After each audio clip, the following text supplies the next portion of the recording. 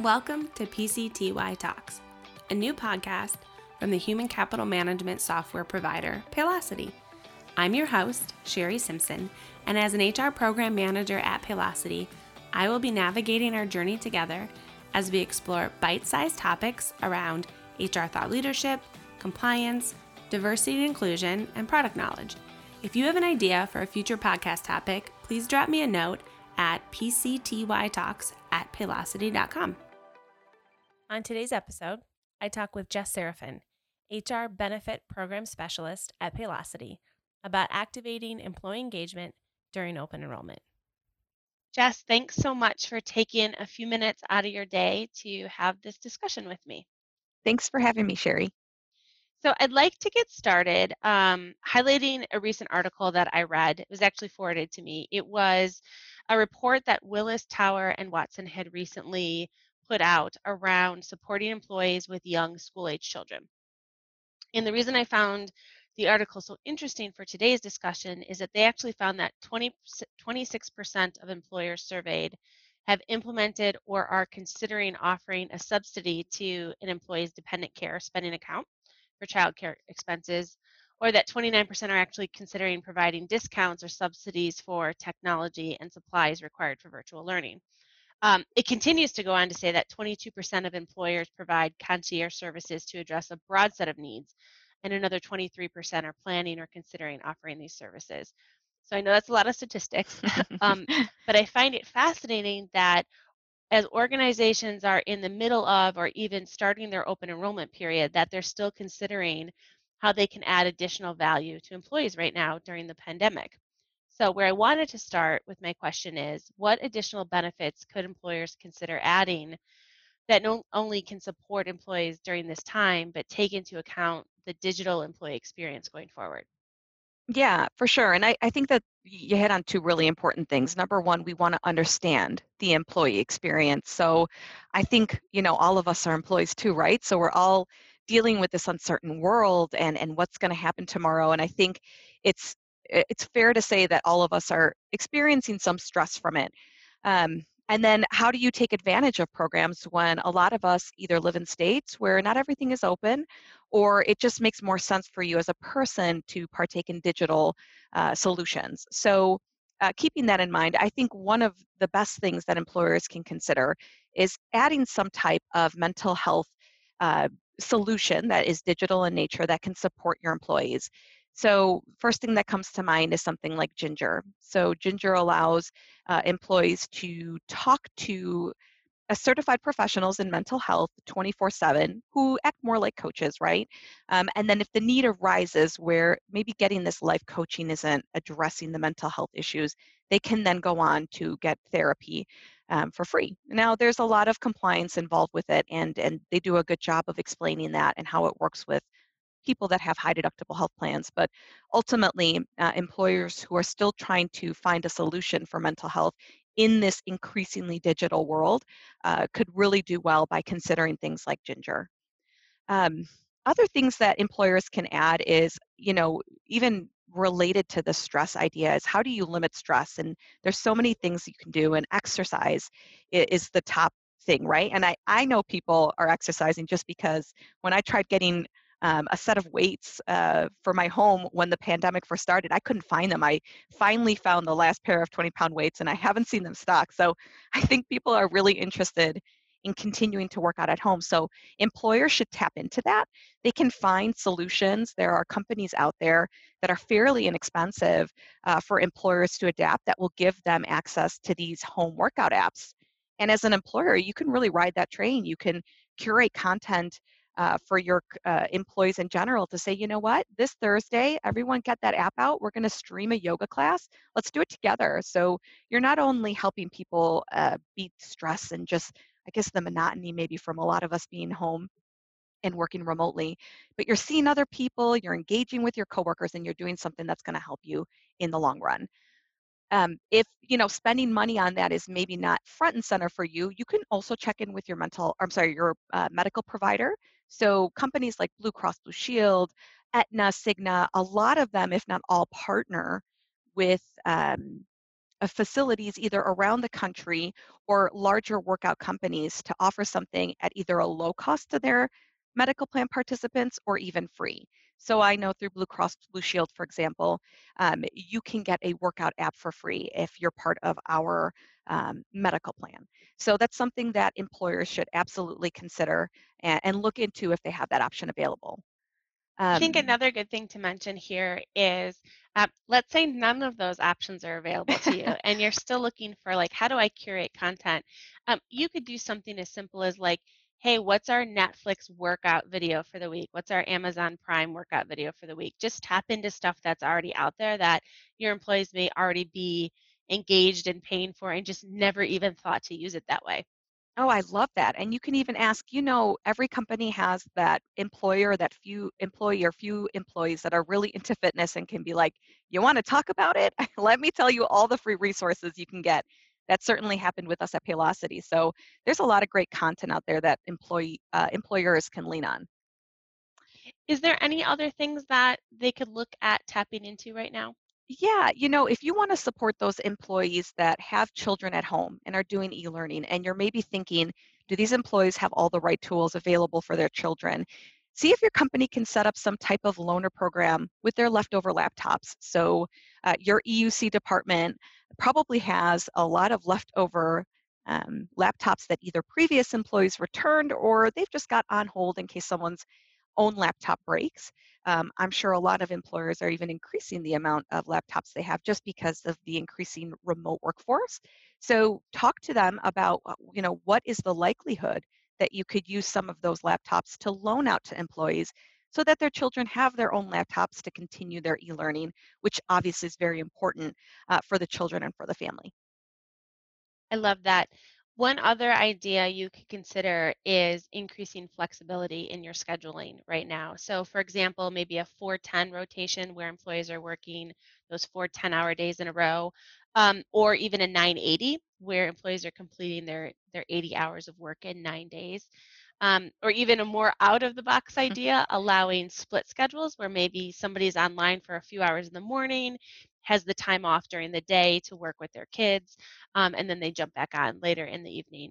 In any case, thinking outside of the box, you definitely are going to want to seek legal counsel when it comes to following overtime laws to make sure that you can make any changes you may need to make in introducing some of this flexibility to your workforce. That being said, though, I'd like to switch gears a little bit and talk about what you can do now leading up to your open enrollment period. So, Jess, as you think about open enrollment, what's the big hitter to start with to engage people during this time? So I think you can't underestimate your employees, I guess, lack of preparedness for open enrollment. A lot of people think, do I have to do anything? I know what I like. Why do I even have to think about this? So I think what you need to do is have some of that maybe enthusiasm that you have as an HR professional and infect it into your open enrollment communications. So create that buzz. I get super excited every year for open enrollment. I can't wait to talk about it. And I sometimes see people being confused, like, what? It's just your benefits, but it's so much more. So creating buzz can mean a lot of things. And I think what you want to lean into are things like maybe sending out teasers. If you've got something changing, something that you're particularly excited about, sending something out to be like, hey, wouldn't it be great if we had something like this? Or just giving just enough information to get people talking and wondering what it is that we're adding for the next year is so important. And I think that it goes a long way for making people talk about open enrollment and making them really think about why they should go in and use this time to make their choices for the following year. Another great way to create buzz is gamify it. Add in raffles. See if you can incentivize those raffles. It doesn't even have to be big. It can be like $5 for Starbucks coffee.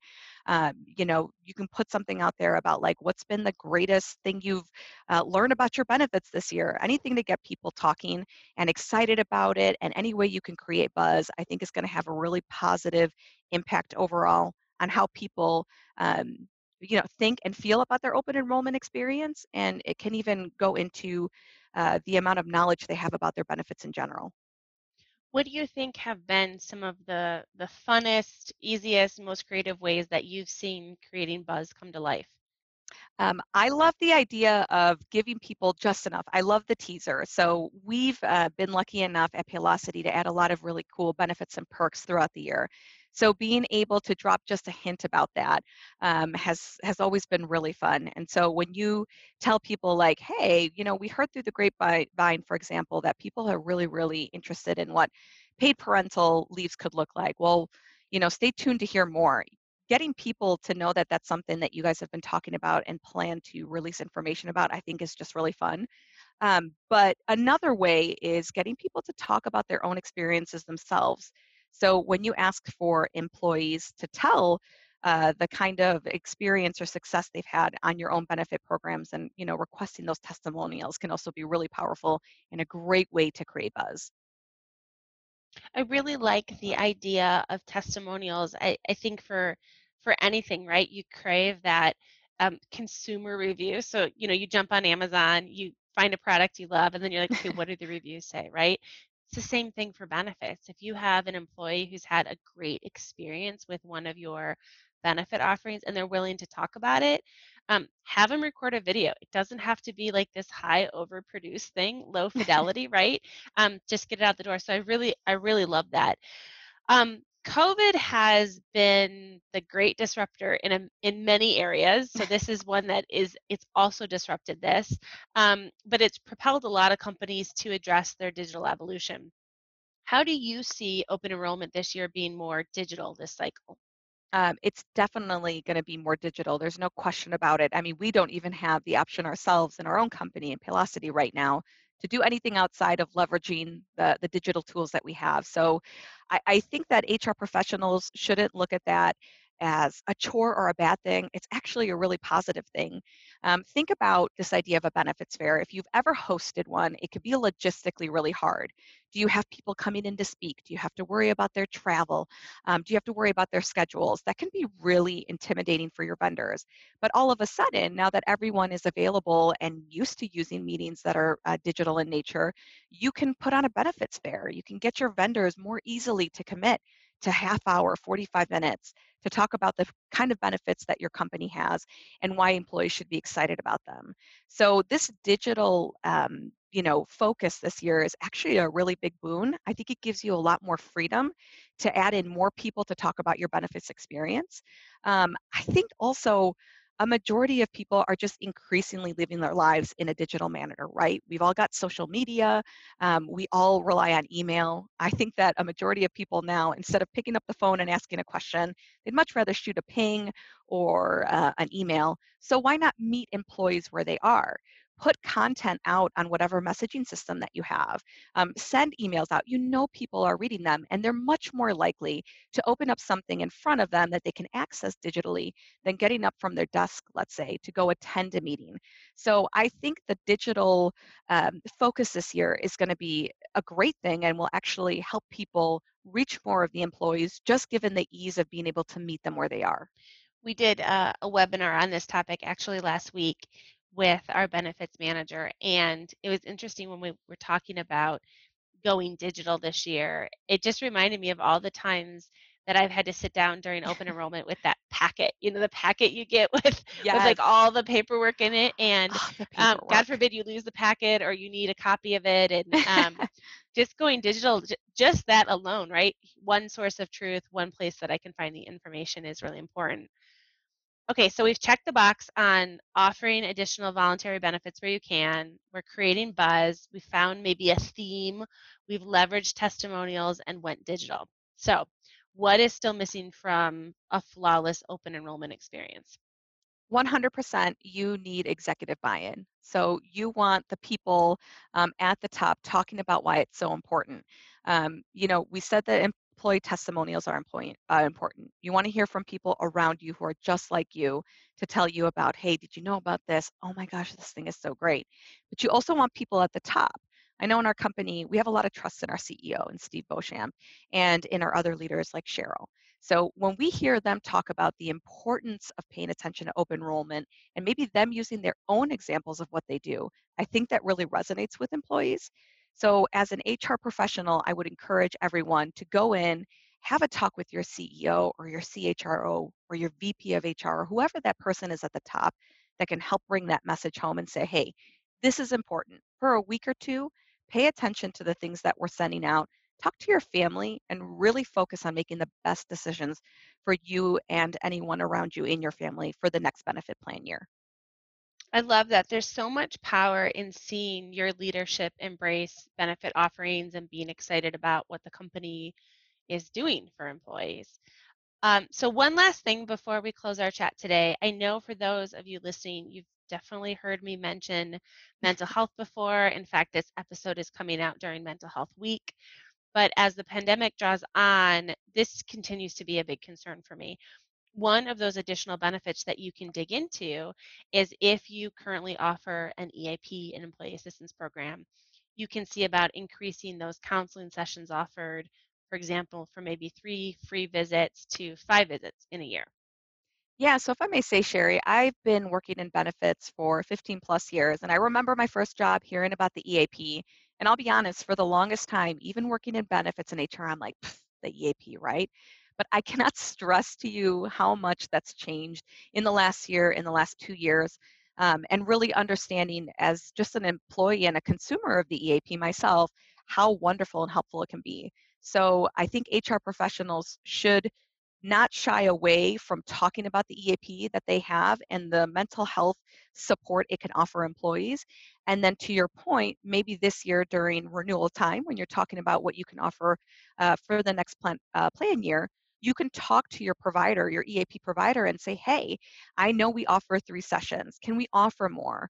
Or what do those 3 sessions look like? Because what most people didn't know, even in our company, was that we give 3 free sessions per incident per year. So if you're an employee that, say, in March or April, started getting really anxious about COVID and needed mental health support, the EAP was there to give you 3 free sessions.